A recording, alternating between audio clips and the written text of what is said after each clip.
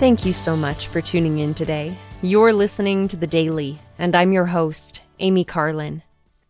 At times, some of us may wonder why we meet together for church instead of simply developing a personal relationship with Christ through personal study and prayer. The simple answer, the TLDR, is that the Lord has commanded us to do so. In Doctrine and Covenants 43, the Lord commanded His saints to hold church meetings, and He explained why these meetings are necessary. And now, behold, I give unto you a commandment, that when ye are assembled together, ye shall instruct and edify each other, that ye may know how to act and direct my church, how to act upon the points of my law and commandments, which I have given. And thus ye shall become instructed in the law of my church, and be sanctified by that which ye have received.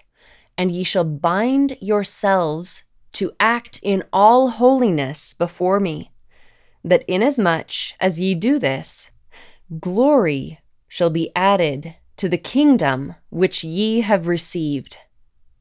As we instruct and edify each other, we will know how to act upon the law and commandments given to us by God. This action is imperative. Sister Julie B. Beck, former Relief Society General President, explained why God has organized us into priesthood quorums and relief societies. First, to organize us under the priesthood and after the pattern of the priesthood. Second, to focus Heavenly Father's sons and daughters on the work of salvation and to engage them in it. Quorums and relief societies are an organized discipleship with the responsibility to assist in our Father's work to bring about eternal life for His children. Third, to help bishops wisely manage the Lord's storehouse.